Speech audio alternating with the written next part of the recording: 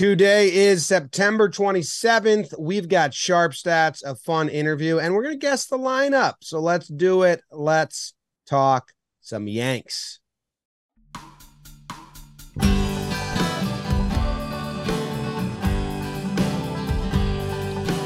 Talking Yanks with old John Boy and Jake.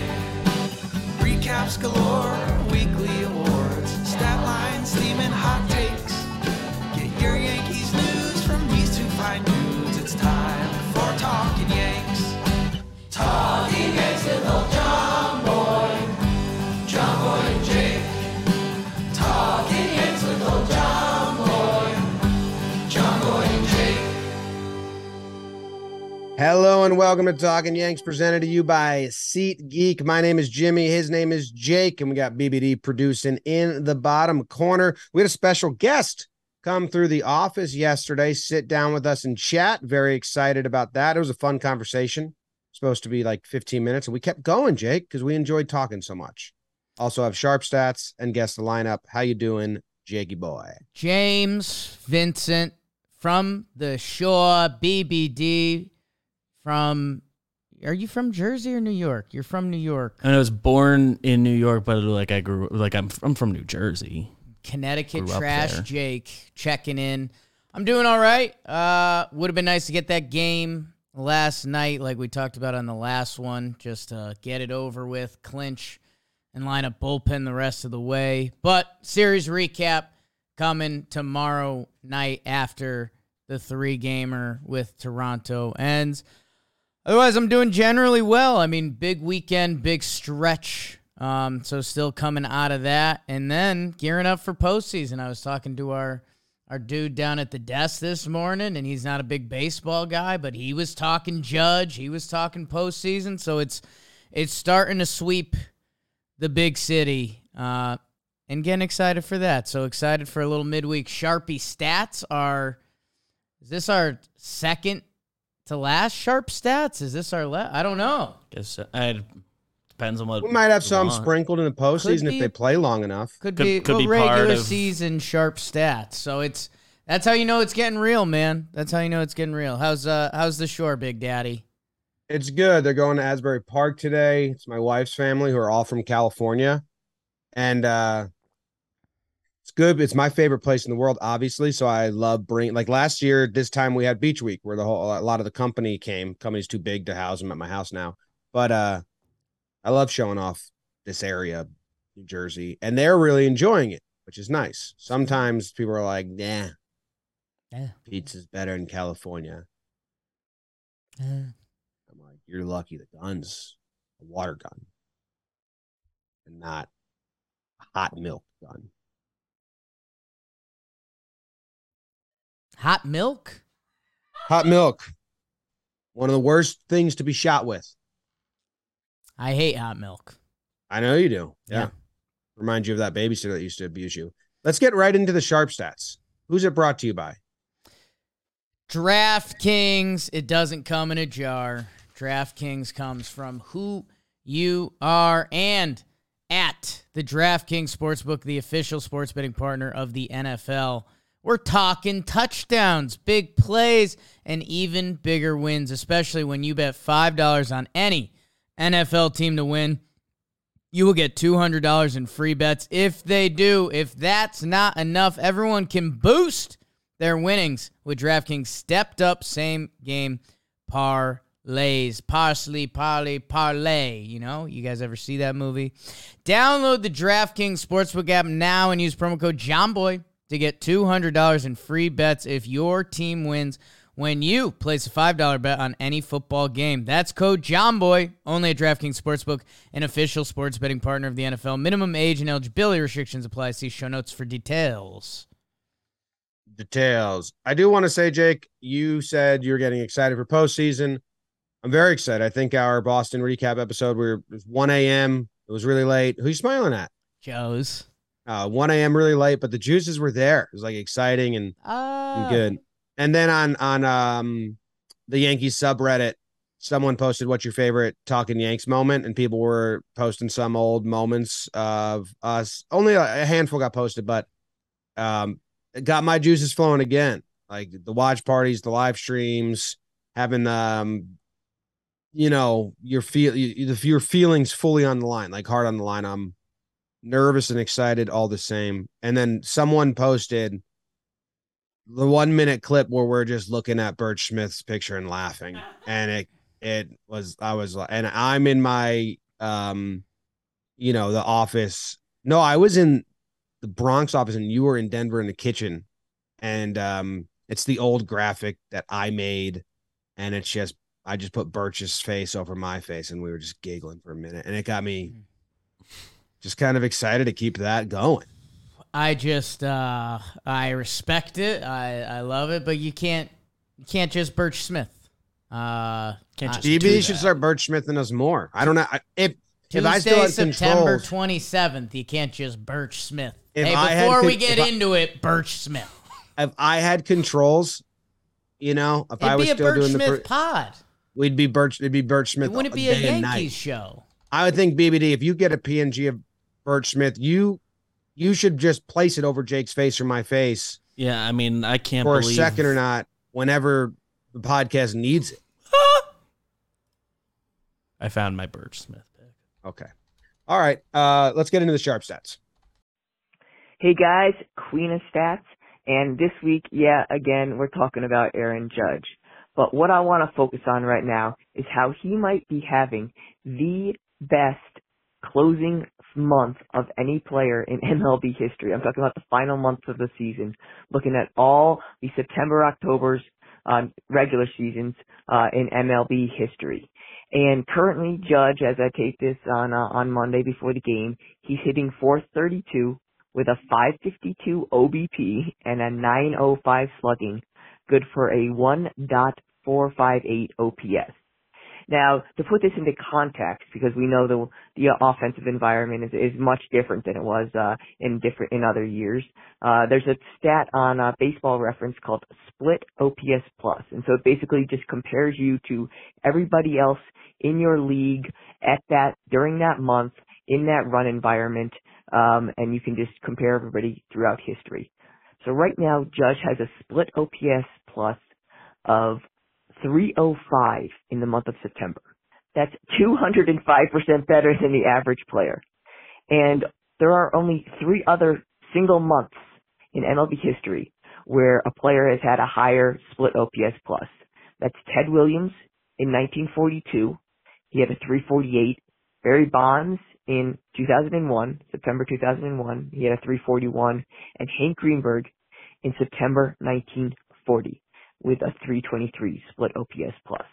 So he is literally having the 4th best final month of a season in MLB history, all while in the thick of this home run chase, and as the Yankees are trying to clinch a playoff berth and clinch the AL East. It's just incredible. And if you just look at just this season's players, so just for 2022, the difference between him and second place is 287 points of OPS.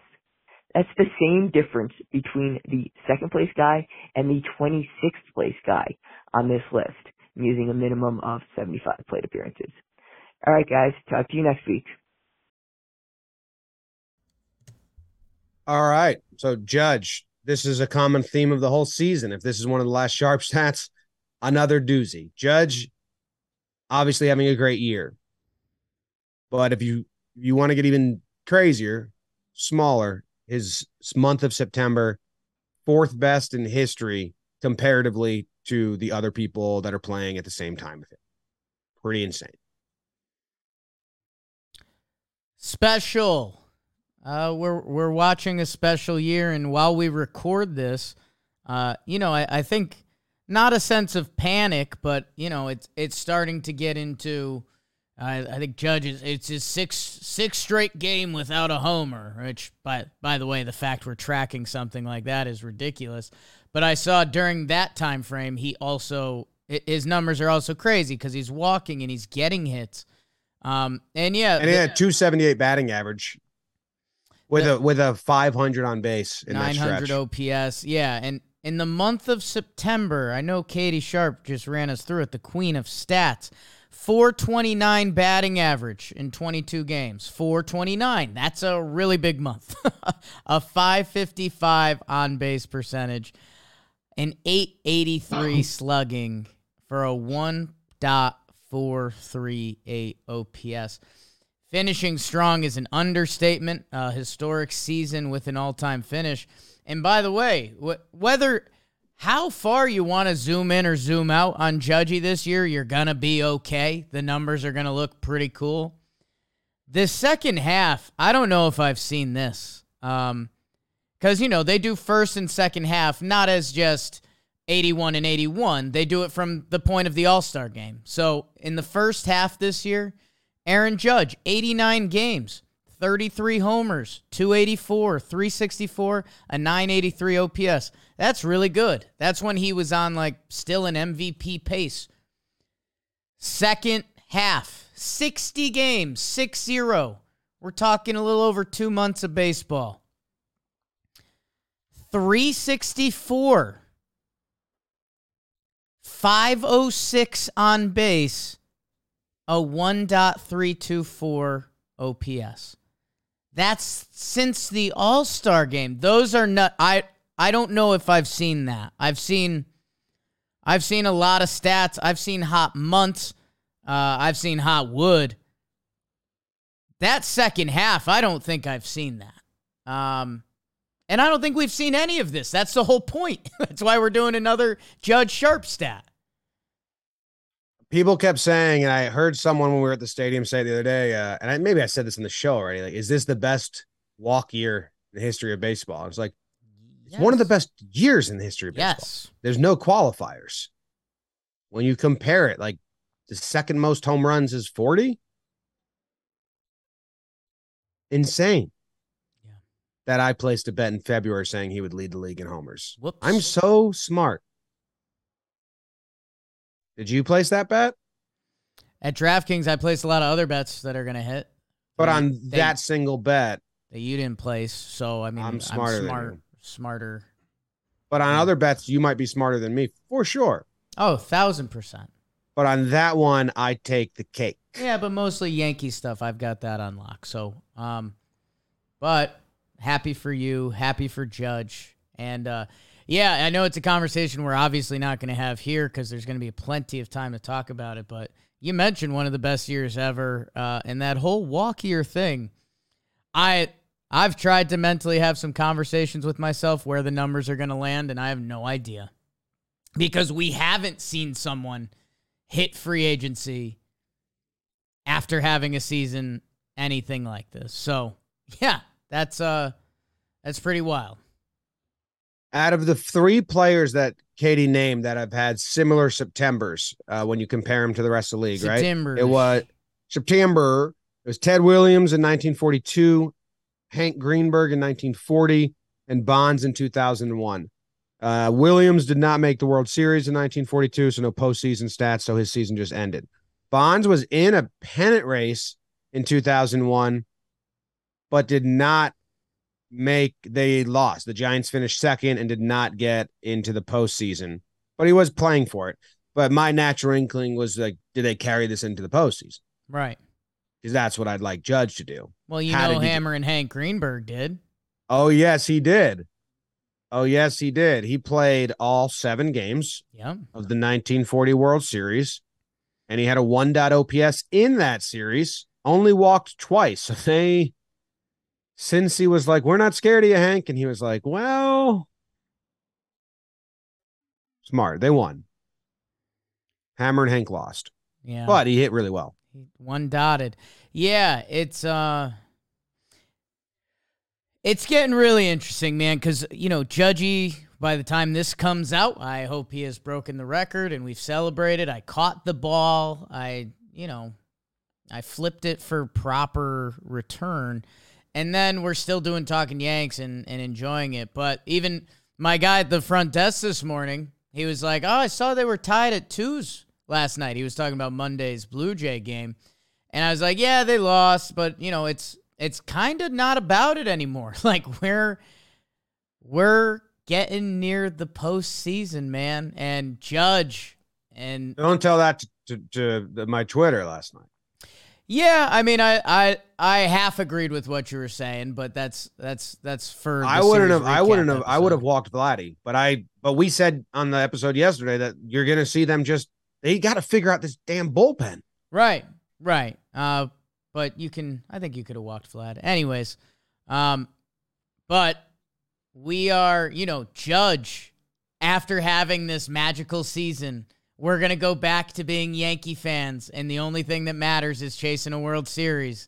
And, he will then be judged on his postseason, which I hope he continues at the rate he does. And, by the way, the fact that we say that sentence is obnoxious because nobody's continued at the rate he has except guys from the 40s or a guy whose head literally, tripled in size from the amount of steroids he was taking.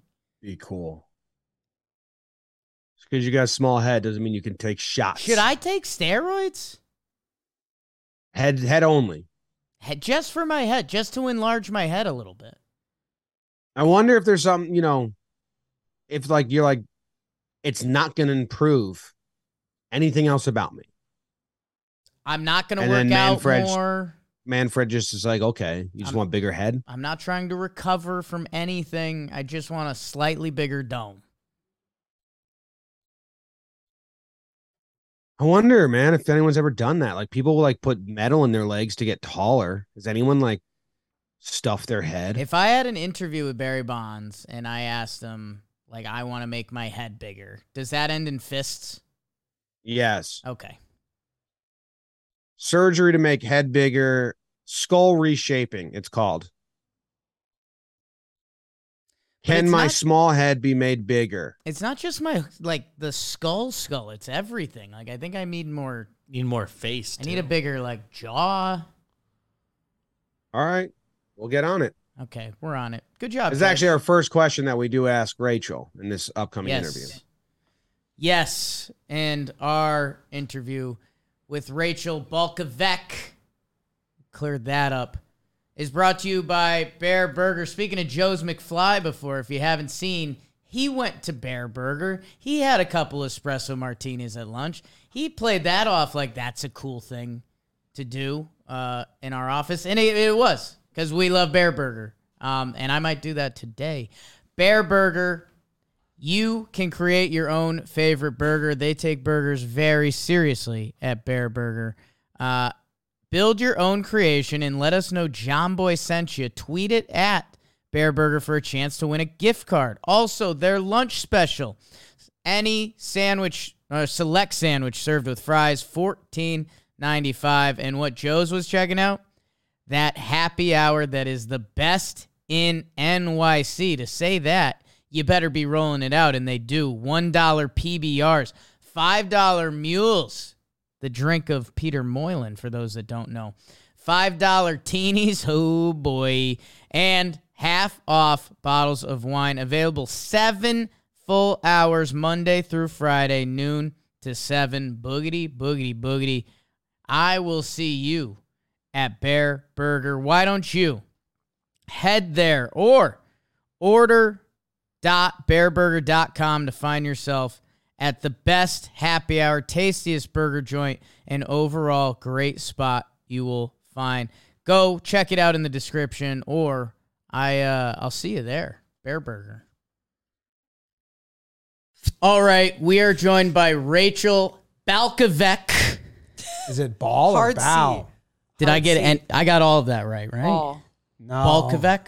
Yes. You said bow. Balkovitz. That's the real. We That's won't reveal that. My You family probably would be so embarrassed. people know you best as Appalachian League Strength Coach of the Year. Is that what you normally?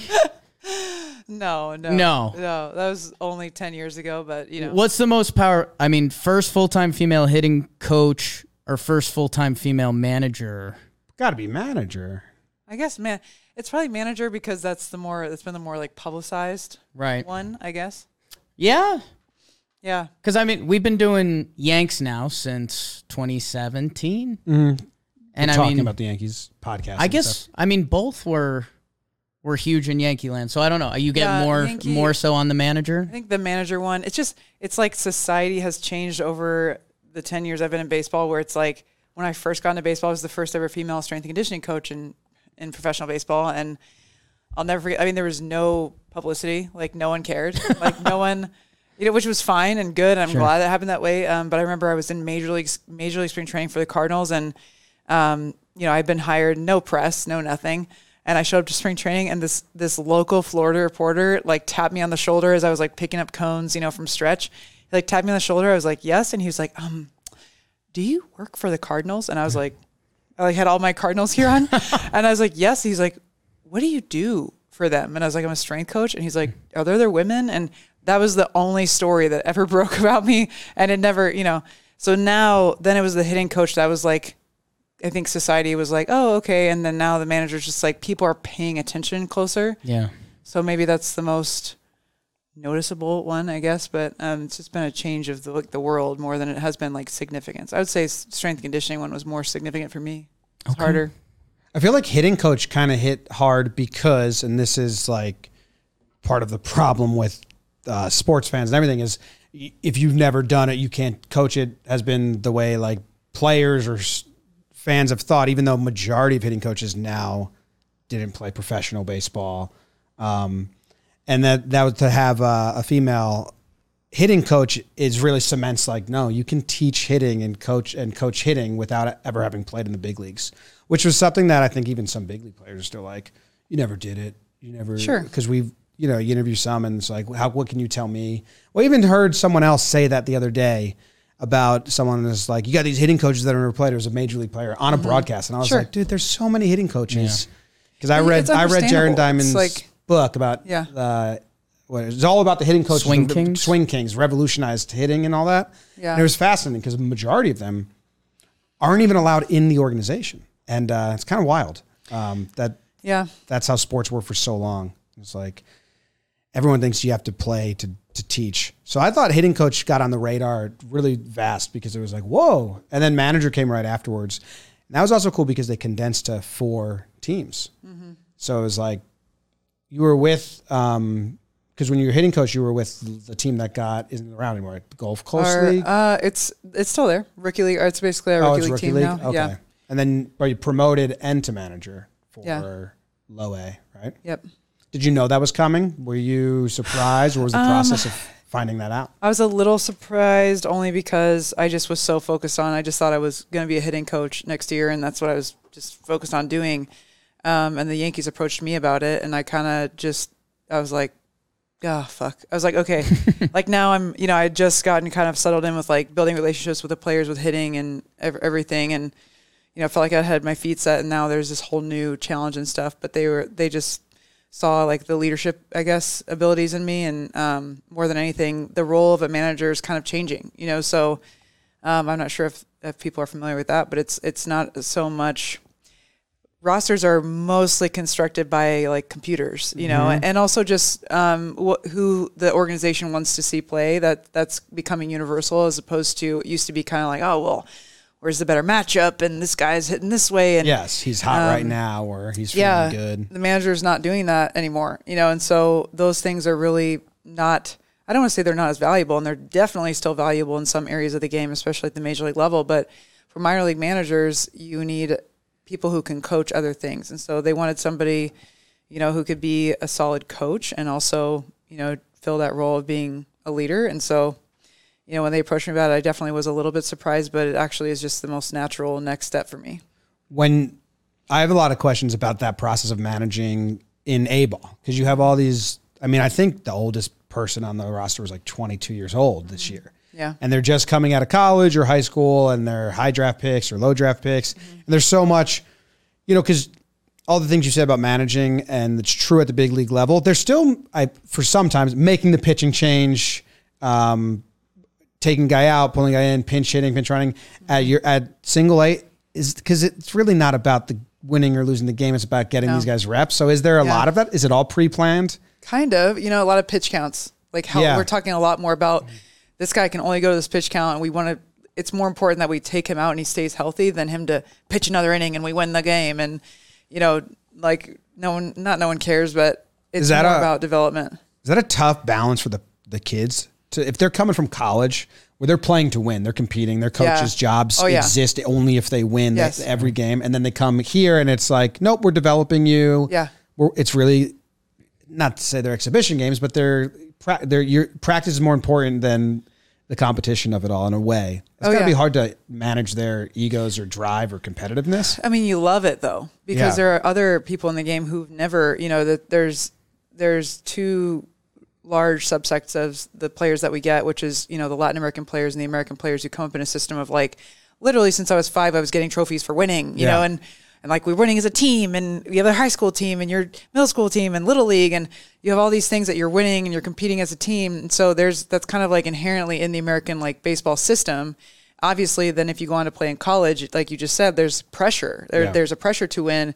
Every game matters. If you lose too many games, you're out of the postseason. All those things are in their mind. And then you have our Latin American players who really, they get born into professional baseball, which is development.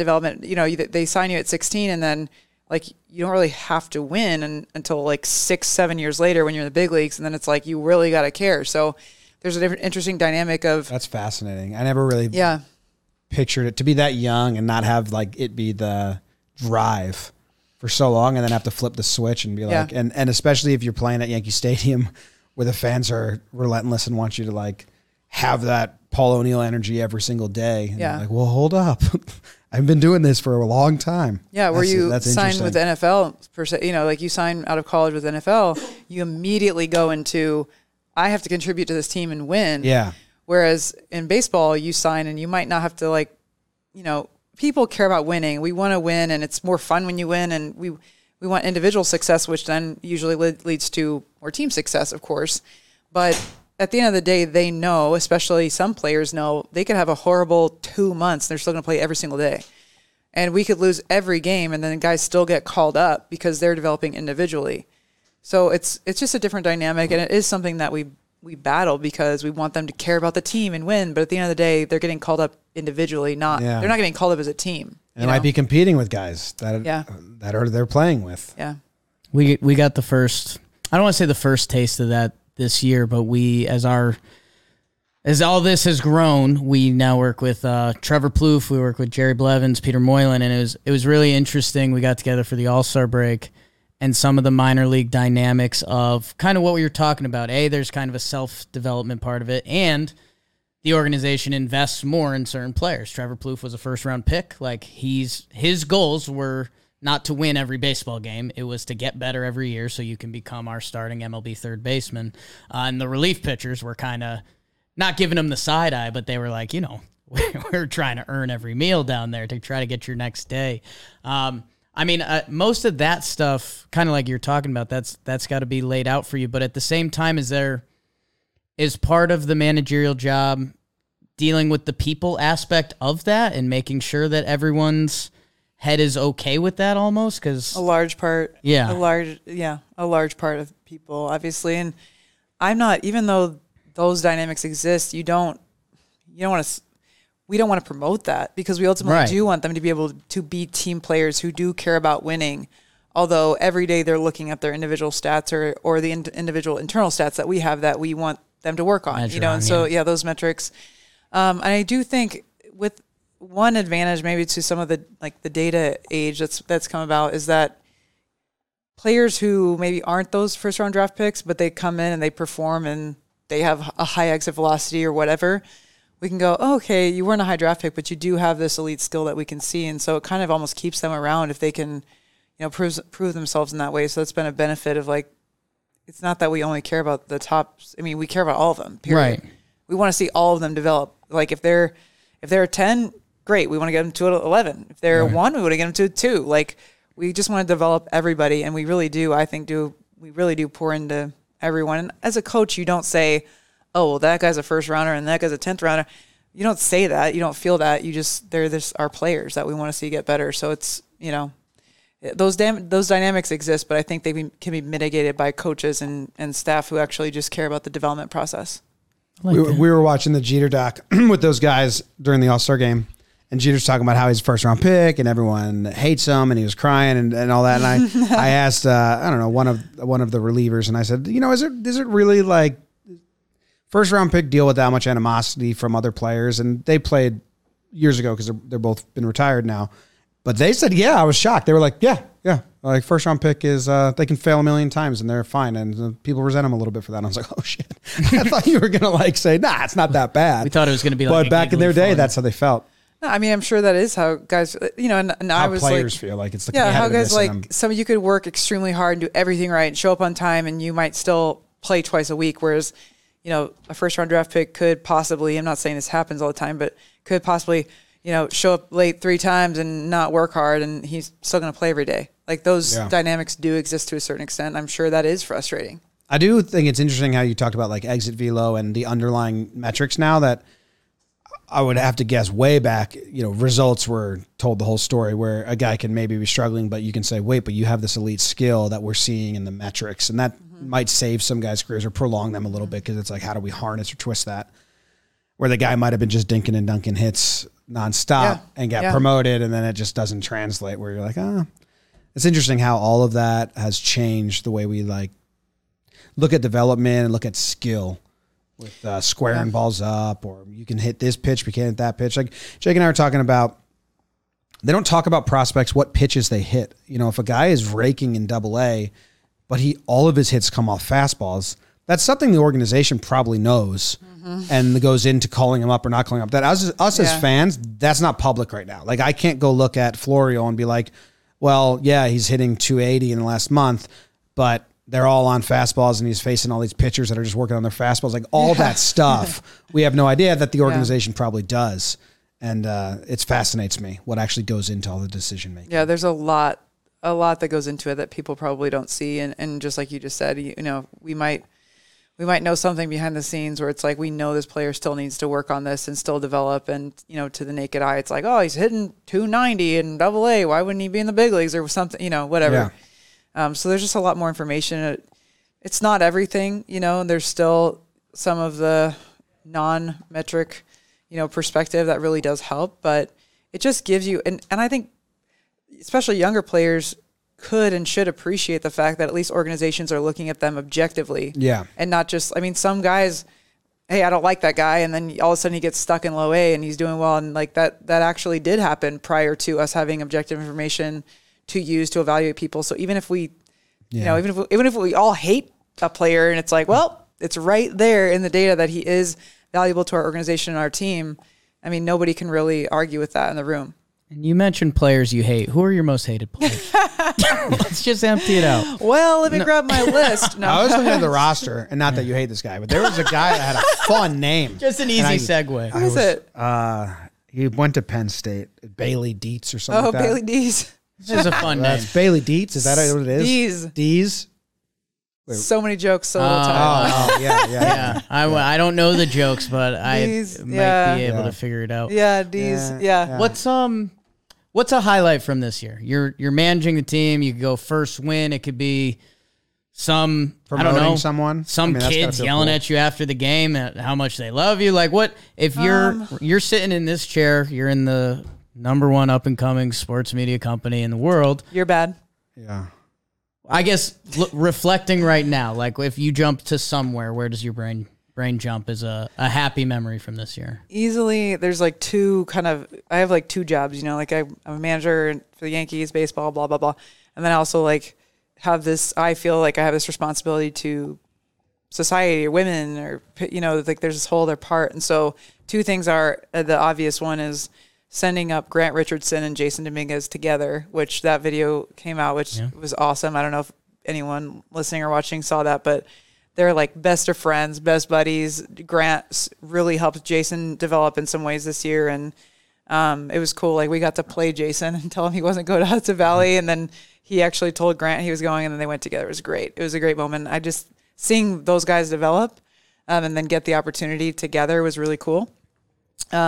And just in general, seeing guys mature, period, like the overall, it's the whole point of player development. It's why I fell in love with the idea of working in professional baseball is the minor league system, and seeing guys really go through like crazy development is really what I'm passionate about. And so that's what always comes to mind is like those players that got better and not just on the field, but maturing and becoming young men. Managing 20, 21-year-old kids. I was so dumb at 20 and 21. My God. Really? Were you? Oh my! Because our players are just the most mature. Oh yeah. I put thoughtful, 24. Yeah. 24. responsible young men. I don't know what you're talking about. 24 to 25 is when I honestly think like I Yeah. started actually thinking like an adult and was like, oh, I got to pay bills and I got to 27. shower and clean my room a little and maybe I should dress nicer. Yeah. But 20 and 21 and 22, Yeah. just dumb. Yeah, they're Like angels. subhuman. Yeah. Yep. That's my job. Yeah. yeah. I don't know what's overstepping our boundaries. Like, what's next? Like, you know, there's a lot of firsts on here, and it's fucking incredible. Like, I don't know. I don't know if you want to do pie in the sky or if you want to check boxes or if we can't discuss this at all. I mean, I think like for sure, or not for sure. I really don't know for sure, but managing is on my mind for the next couple of years or whatever, fill in the blank. But in the future would be, I want to be a general manager. That's for sure in my mind. That could be, you know, I don't know. That could be 7 years, 10 years, 20 years. I don't know. Right. I mean, I really said that I would, you know, after being a hitting coach, I would go into the front office, and now here I am. So I don't know. Right.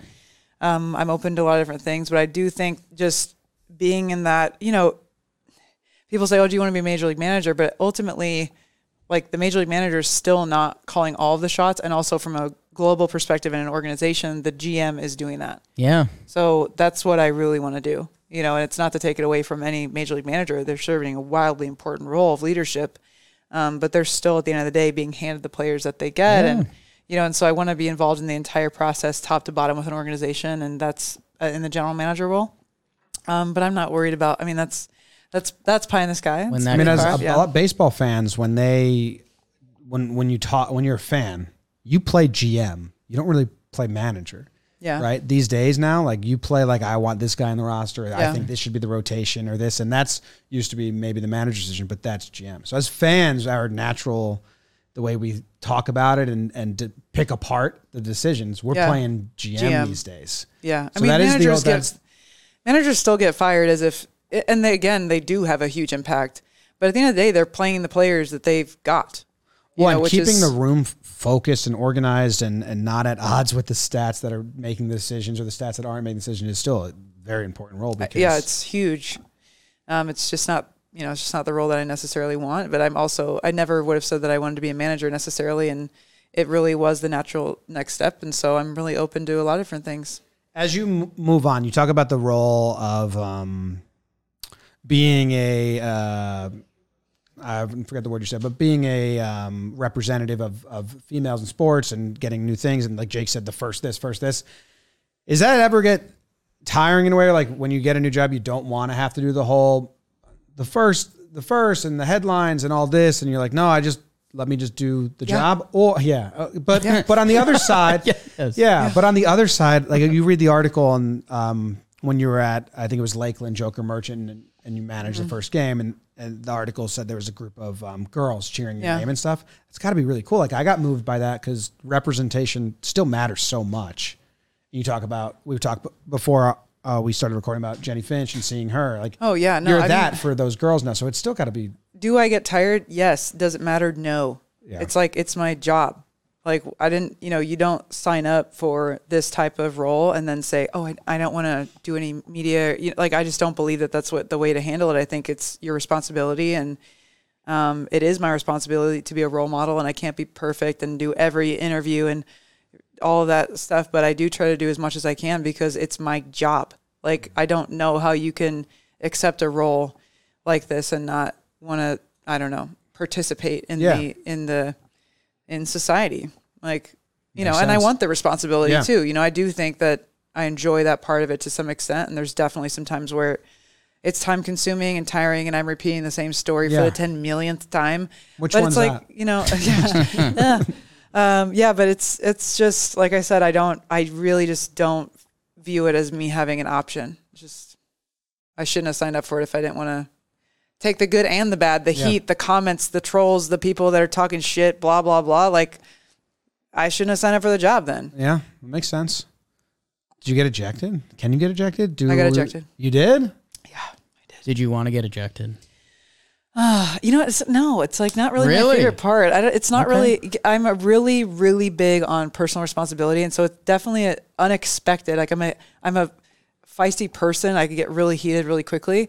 But interestingly, like I was raised and also by just coaches throughout my career of just like, hey, the umpire makes a bad call, like too bad. Figure it out. Get better. If that's the one call that ruins the game, like we didn't win. You know. Right.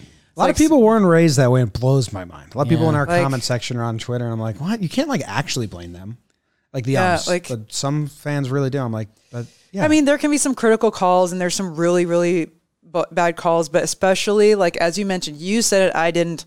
Sometimes, you know, young men at age 21 aren't the most mature human beings, and it's like, you know what? Like you're complaining, but you just took 3 fastballs down the dick, and then you're complaining at the ball on the corner. It's like I can't help you. Did you Like, say magic words when you got ejected, or was it the like magical magical words? Yeah, you.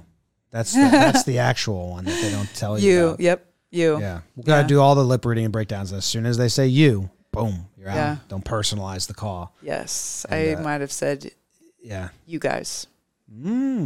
Yeah, we'll find it. We got the MLB. Yeah. We No, got it's TV just, track it minor down. league film is really not that great. video. So I'll go read your lips. We'll get as many views as Put it out possible. there. on it was really quick. I just, Yeah. and it got straight to the point. So So it you wasn't didn't bad. know, you didn't go yelling thinking like, I'm going to get ejected over this one? I did. Okay. Yeah. I kind of had planned it a little Okay. bit. Just felt like the right time. Were you protecting Dominguez or someone like Not Dominguez, but it was just when I had been in a kind of a tough week with that crew, and I just felt like I had to say something. But yeah, I mean, it was really lackluster. And then the guys were like, "You need to yell more." I was like, God, one thing at a time. So Was it like when the veterans came and played? I think you had Severino come, Britton come through and be part of the team in the atmosphere. yeah. And for them, you weren't around when they came up, like Severino and them, and then it's all new. Is it anything? Is it just they're there and they leave? Do they do a big rah-rah speech or anything? No, or- they don't. I mean, they don't, but it's so impactful to have those guys come through because they have their routines. They're professional. They're high-level professional. And then, you know, our young 20 to 22-year-old players see that. And it's like, I don't know if it sinks in. Some of them might be like, oh, look at that guy. I'm like that guy. I could play right now. But some of them probably see them and go, oh, wow, that guy's dialed in. He's here early. He's doing his routine. He's like, I mean, he's really like, they see the process of somebody who does need to go contribute and win. And I know that's really impactful for them. So we love having them. I'm kind of over baseball. Okay. Oh, okay. Softball it is. I'm enjoying you. Give us who you are. I'm enjoying Like, you know, you obviously, like you said, you're carrying a big torch. It's badass. Yeah. You've got a fun personality. You got a couple thank sisters you. in the city. What do we have? Like, what else are we into? Guilty pleasures. Who are you? I'm really fucking weird. So you're Yeah? you're getting Okay. some I mean, weird- you're in the safe space. All right. So, I mean, Look at I these mean- frogs on the desk. Yeah, like I know that's And- weird. One of them's looking down somebody's underwear. Like, what is happening? They're toddlers. This is okay. we think. Yeah. Who am I? I mean, I'm Yeah. like, I'm a minimalist. I'm a nomad. Okay. I travel over the world. I own very few things. I mean, my journey has been so fucking weird. It's indescribable. I think that What got me to this question was like I was trying to connect like your Netherlands time, your Yeah. Corpus Christi time. All right, let's to try zoom to in. put all that in the Australia, people do Australia not- too. Australia. people do not know what happened. Like I think that interestingly, when the news broke about me being a hitting coach, it was one of the first. So Rachel Folden and I for the Cubs, Rachel Folden from the Cubs, we got hired almost at the same time. But we were the first coaches to ever wear a uniform and be on the field full time for an organization. And it's weird because my family and my friends knew what I had done, crawled and fucking scraped my way and just through brick walls to get there. And the comment section was like totally against it. And I was like, damn, you know, and they're like, these aren't qualified, blah, blah, blah. And I was like, you have not a fucking idea. Like the amount of shit that I've done is, I can't even, sometimes I look back and I'm like, how did I do that? Like, I don't even know. So yeah, Corpus Christi to Amsterdam to, we'll just zoom in on that part. Yeah. So I had been a strength coach for 6 years in professional baseball. And I'm a generalist, so I got into baseball through strength and conditioning, which if you think about it, is kind of how I actually had to do it, because even then there were no women being strength coaches, but you're still a strength coach. You're not coaching hitting, God forbid. Right. So, I'm a strength coach. Like, women can lift weights. That's fine. And so I got in that way. And then I was a strength coach for 6 years, lived in the Dominican Republic, 2 different organizations. And then I was always popping into like hitting meetings, pitching meetings, scouting, like front office stuff. I was always like wanting to be a part of everything in my mind at the time to be better at my job and understand the big picture and understand pitching mechanics and hitting and all these things. And so I, through that process, quickly realized that strength and conditioning, I was going to hit a ceiling at some point. And I mean, I want to be a GM. So you can't, from the strength and conditioning position, you can't then jump to general manager. You have to fill that gap somehow. So I kind of knew I wanted to get out of strength and conditioning, and I had a mentor whose name is Dylan Lawson, who some people listening to this podcast might know is our major league hitting coach right now. He was a minor league hitting coach for the Astros. And I knew I was getting out of strength and conditioning. I knew I wanted to go back to school. And he actually suggested to me, like, getting into eye tracking, which is the research I did at Driveline, which I'll get to. But basically, the leading researcher in the entire world in eye tracking is in Amsterdam. So naturally, going back to school, I said, why not move to Europe? Yeah. So I sold all of my possessions. And like backing up, when I decided to do that, I was in AA for the Astros as a strength coach in Corpus Christi. And if anyone knows that league, which you probably don't, but the Texas League is the worst minor league for travel. So we were like doing 12-hour overnight bus trips and then waking up. And all that season, I was studying for prerequisites for my biomechanics neuroscience master's degree. So on top of that, I'm a woman. I don't know if you noticed, but I'm a woman. And so I was like sitting outside of clubhouses studying physics on cement floors outside of the clubhouse. So much so that one time we were in San Antonio, which is kind of an older stadium, and there was no room for me in the clubhouse whatsoever. So I was like sitting outside, like swatting away mosquitoes, like studying physics.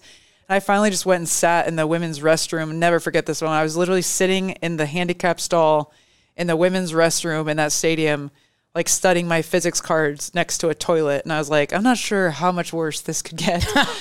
So that was that year, 2018, taking my prerequisites just to get into the program. Then I sold all of my possessions, literally car, everything. I moved to Europe with 3 suitcases, studied in a program under the leading researcher in the world for eye tracking, basically. And he does like cricket and baseball. So I kind of did my coursework over there and then designed my research projects. And then I moved to Seattle and did my research and eye tracking at Driveline. And this whole time, Dylan Lawson had kind of been like a mentor of mine. Like he was a friend and a mentor while I was with the Astros, and then kind of mentored me and like guided me through that process. And then hired me as a hitting coach in 2019. So that's a long story short. That doesn't even, getting into baseball is a whole other process, but all that to say, it's like when people are like, oh, these came out of nowhere. I'm like, and like Dylan, she snuck up on us. Yeah. Like, and so I think the way it was portrayed in the media too, was kind of like, it kind of got portrayed like that, but I had already been in baseball for 6 years and lived in the Dominican Republic, learned Spanish, became bilingual, done all these things, went back to school, all of the process. It was a really treacherous journey just to get to be hired as a rookie league, hitting coach. And Dylan was my mentor and my teacher for all of that. And so, that was a very treacherous process just to get to that point. So yeah, good times. Favorite place you lived?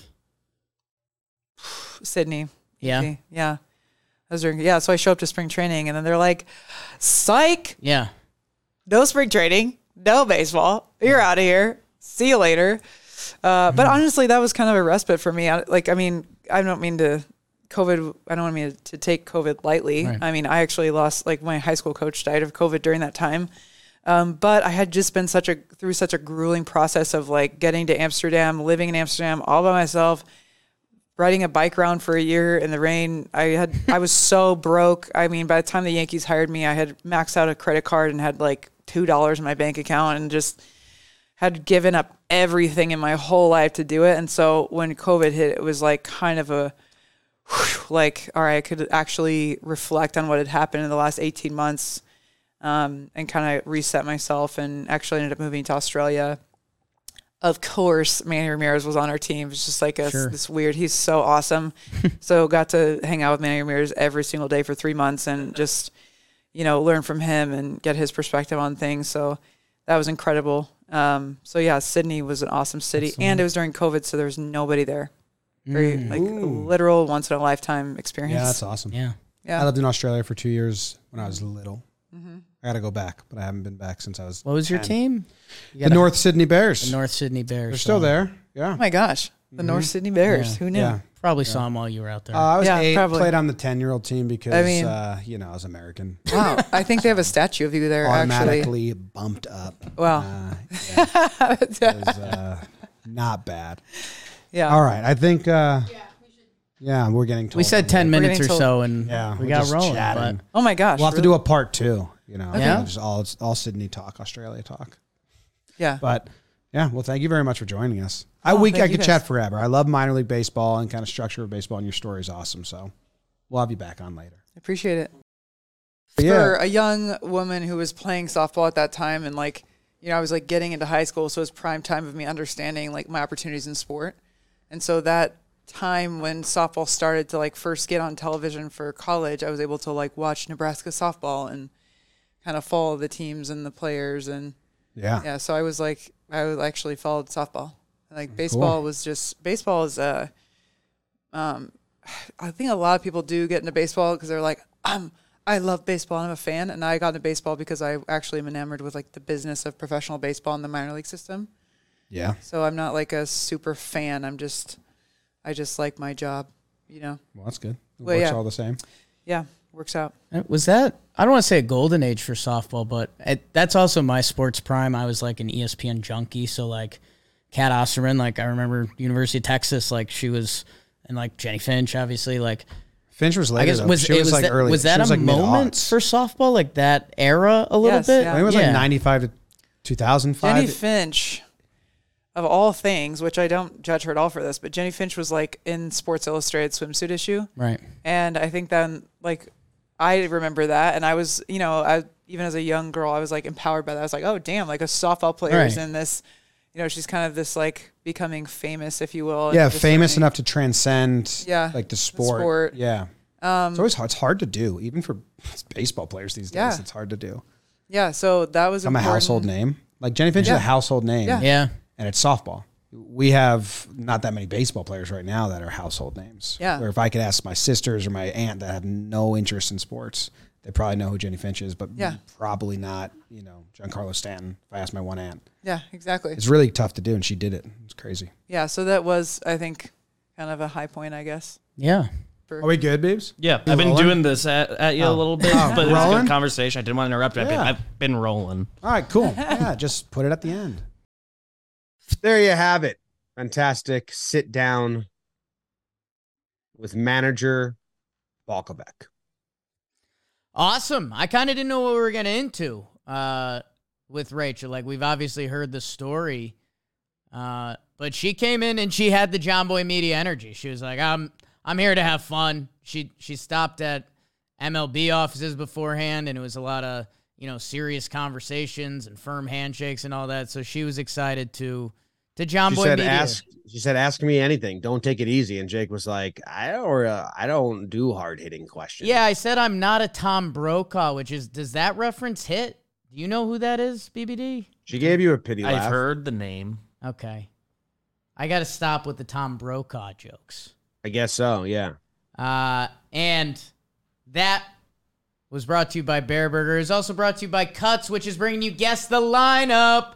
Oh, who's in it? Who's starting? Who's getting cut with Cuts? Cuts Clothing.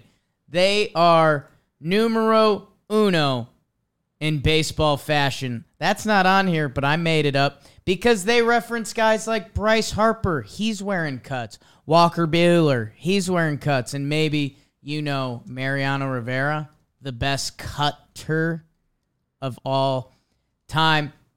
Cuts, they have shirts, tees, polos for any occasion. It is comfortable. How about that long sleeve Henley? Uh-huh.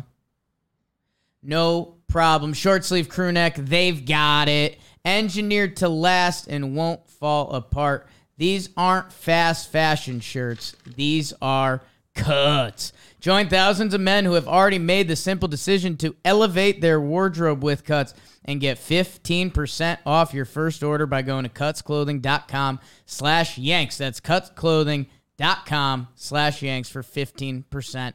Oof. Jim, you got that lineup? Well, they've been running Give me that lineup. They've been running a lineup, very similar lineup for a while now, right? It's kind of cool. So they've gone Judge, Rizzo, Glaber, Donaldson. I mean, the last 1, 2, 3, 4, 5, 6, 7, 8, 9, 10, 11, 12, 13, 14 games, Glaber has batted 3. Judge has led off, and 13 out of the 14, Donaldson has batted 4th. Stanton was 2. They switched him to Rizzo recently, and now Stanton has been 5 ever since he came back, really, unless he sits. So Judge, Rizzo, Glaber, Donaldson, Stanton has been the 1 through 5 with Ozzy, with Oswaldo Cabrera as the 6. All right, and then Bader 7, Kiner 8, catcher 9. That's what they've been doing. I think by the time playoffs comes, I think they want Stanton back to 3. They hope he can get back to 3, Right. and that moves. I don't know if you keep Glaber 4 then. Or maybe you keep Glaber 3 and you put Stanton 4 and Donaldson 5. I don't know. But this is what they've been doing. Barrios is on the bump. Is there a lefty they would want to get action against him and a guy that they would sit? Judge is going to be out there in right field. Back-to-back center field days for Bader. Has he done that yet? Yeah, he did 3 in a row at one point. I think we're going to run that back. I don't know. I mean, they're not going to sneak Tilo in to start, I don't think.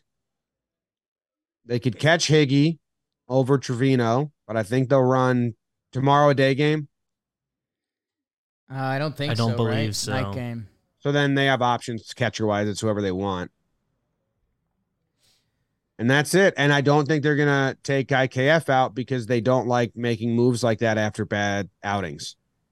Right. They don't want to make that part of the storyline, which is a little ridiculous in a way from the concept of team sports, but it is what it is.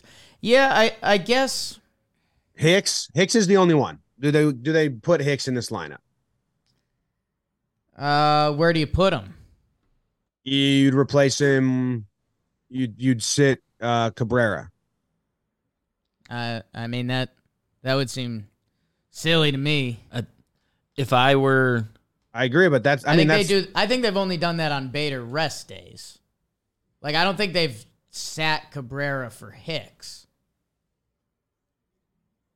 Yeah, I don't think so either. Because Cabrera was playing right field back when that happened. Like unless it was a Judge I guess DH it would day. be like if Hicks has good numbers off Barrios, which I don't know, then they could give Bader another rest day. But I don't think they've done Hicks for Oswaldo. They haven't. I'm looking now. They haven't. But that I don't think they're going to do it either. I think they're going to run it back. That's the only. My point was the catchers are the catchers. I don't think they're going to start Peraza because they're not going to do that after IKF has a rough outing. They're not going to start Tilo because that's not the formula. And then it would be Marwin, and I also don't think they're going to start Marwin today. They want to beat the Blue Jays, and they want to win these games. They're going to do funky stuff with the bullpen to make sure those guys are ready. But I think offensively, it's find a rhythm. I think their plan for these 2 games would be like the lineup they've been doing tonight, win the game, which clinches the division. Their seeding's pretty locked in once the division's clinched. Party tonight. Give guys double rest tomorrow and play all the bench guys tomorrow, off day Thursday. I think that would be their plan for the weekend, for this series. Yeah, I agree. I mean, Hicks's last 19 plate appearances. His numbers are insane. So I just don't know if in their head, keeping Hicks regular and like starting him once every 4 games is part of the plan. Or do they really think Carpenter and Benny are going to come back and Hicks is off the roster so they don't even care at all about that? Yeah, I mean, the only thing where I think Hicks slots would be against lefties. And with Barrios tonight, I don't see that. So, yeah, I would love the party theory if we could execute on that. But, yeah, otherwise they're rolling this lineup. Would it be okay to see Peraza out there? Sure, but I can't believe in that. Do you think they'd roll it like the exact same? I don't know how many times they've done. I think it's only I mean, twice in a row. Between catchers and scooching guys, not really, no. It's been as close to that as it can be of late. Besides the but catchers, if Trevino starts today, then we're guessing that they're going to do like the exact same thing back to back, which they've done before, but I don't know if they've ever done one 3 times. But yeah, I don't see them trying to sneak Hicks, Marwin, Tilo into this game or Peraza. So I think it's the lineup.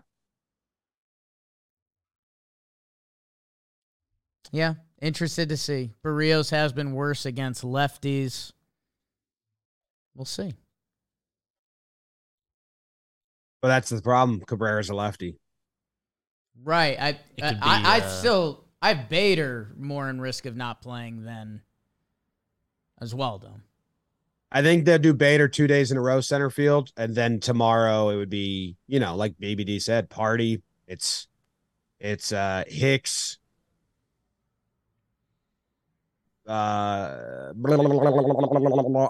Hicks, Marwin, Oswaldo tomorrow. Tilo. If they win tonight. Or Hicks, Marwin, Tilo if they win tonight.